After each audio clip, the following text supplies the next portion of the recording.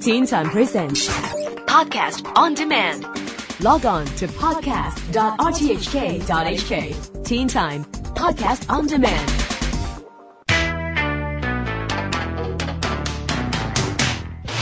This is the Teen Time Science Blog. I'm Neil Chase. The first way that man sailed the world's oceans was, of course, by sailing ship. A very eco-friendly way of travelling, but a new ship has just made the voyage all around the world using nothing but solar power. The vessel is a very advanced ship with over 500 square meters of solar panels covering its surface, and it is a very sleek design so that it has the least possible water resistance too. It made the round-the-world trip in 585 days, so it wasn't exactly built for speed either. It is very unlikely that the ship will become a prototype for other solar-powered sea vessels, especially as this one cost over 100 million Hong Kong dollars to build, but at least science has proven that it is possible to sail around the world with no power except from the sun.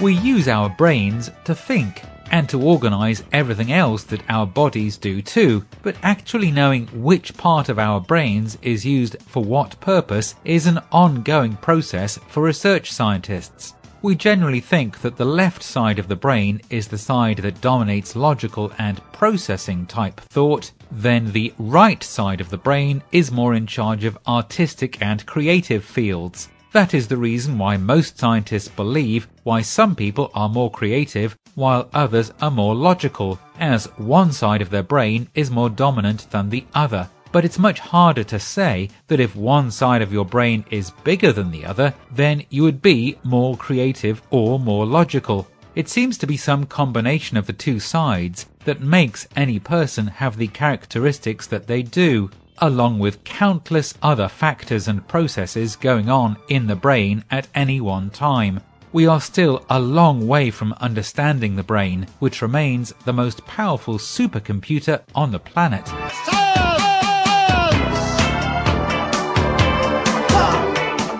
Think of many sci-fi movies based in the distant future, and they will mostly have some sort of particle beam to move people or objects from one place to another.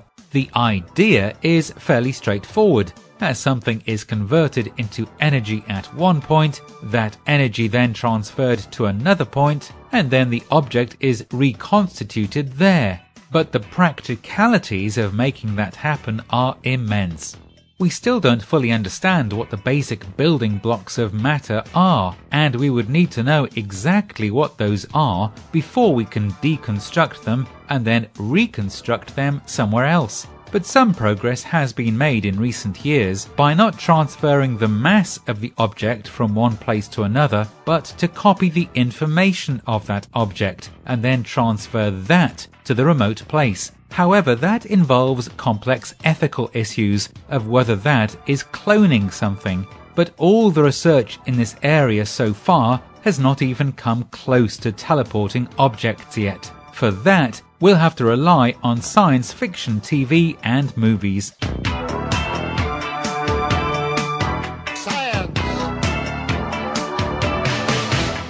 The way that our homes are connected to the outside world is changing quickly.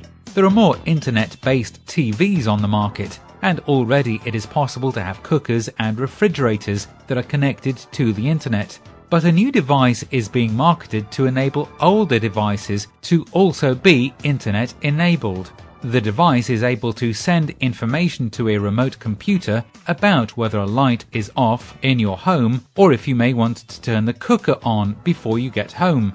Although there are many new end products like cookers that connect to the internet, this new device is supposed to work with old devices too, so that you don't have to buy a new fridge for it to be internet ready.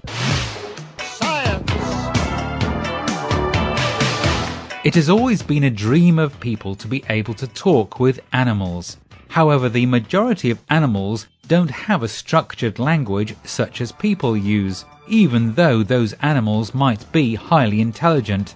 Recently, there has been progress made with gorillas using iPads, to communicate with people, and now it is hoped to make a similar device so that we can communicate with dolphins.